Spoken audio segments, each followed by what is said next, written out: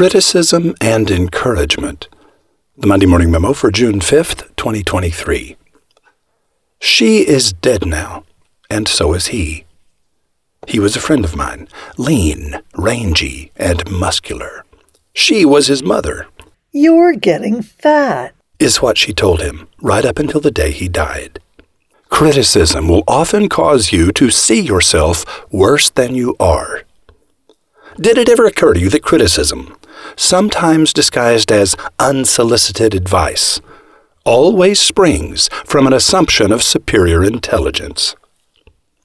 When a person begins by saying, "With all due respect," they are making it clear they do not respect you. Constructive criticism is how they make you feel small while they tell themselves they are helping you. Ignore those people, even the ones you love. They are having a bad day, or maybe a bad life. Either way, don't swallow what they are feeding you. Criticism is destructive. Encouragement is instructive. I am reasonably self-aware, I think. I believe I know the panoply of Roys that live inside me. The most widely known are Outraged Roy, Generous Roy, Foghorn Leghorn Roy, Introvert Roy. Pennie and I have a friend who stays with us when he's in Austin. A few years ago, he started a church in a weird part of the weird town he lives in. Last week, he sent me a text. Of all the Roys I know, my favorite version of you is Robe Roy. Robe Roy don't give a shit. And if you're lucky, you catch Robe Roy in a hat, or them bluelight sunglasses, eating a vitamin cookie, drinking Shrooms, feeding squirrels, on a porch swing. I replied, I like that Roy too. My friend is an encourager. He will always find something inside you, no matter how ordinary you consider yourself to be. And then he will tell you a delightful new truth about who you are. Does it surprise you that my friend's very large congregation is teeming with beaten-down homeless people, cast-off prostitutes, struggling drug users, and a handful of regular folks like me and you who care about the broken and the broken-hearted?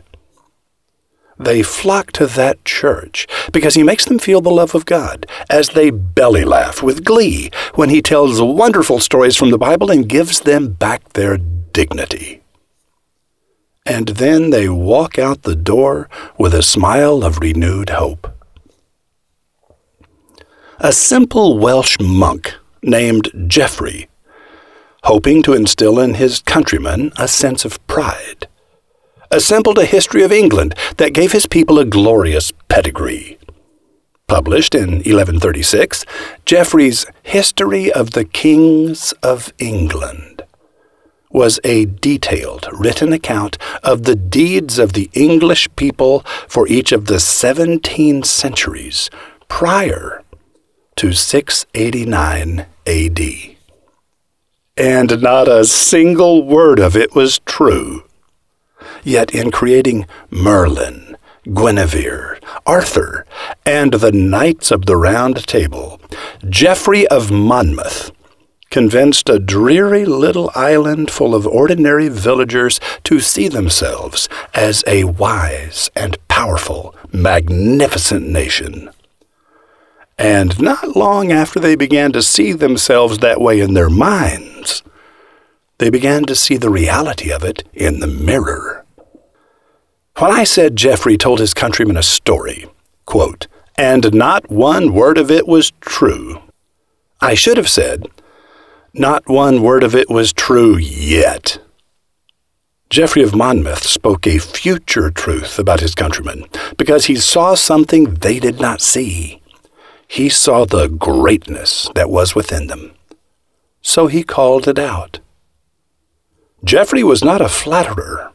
He was an encourager. Encouragement causes you to see yourself differently. Embrace it, And you can become, in reality, that different person you saw in your mind. Encourage one another daily, while it is called today. That line from the letter to the Hebrew Christians, chapter 3, has always intrigued me.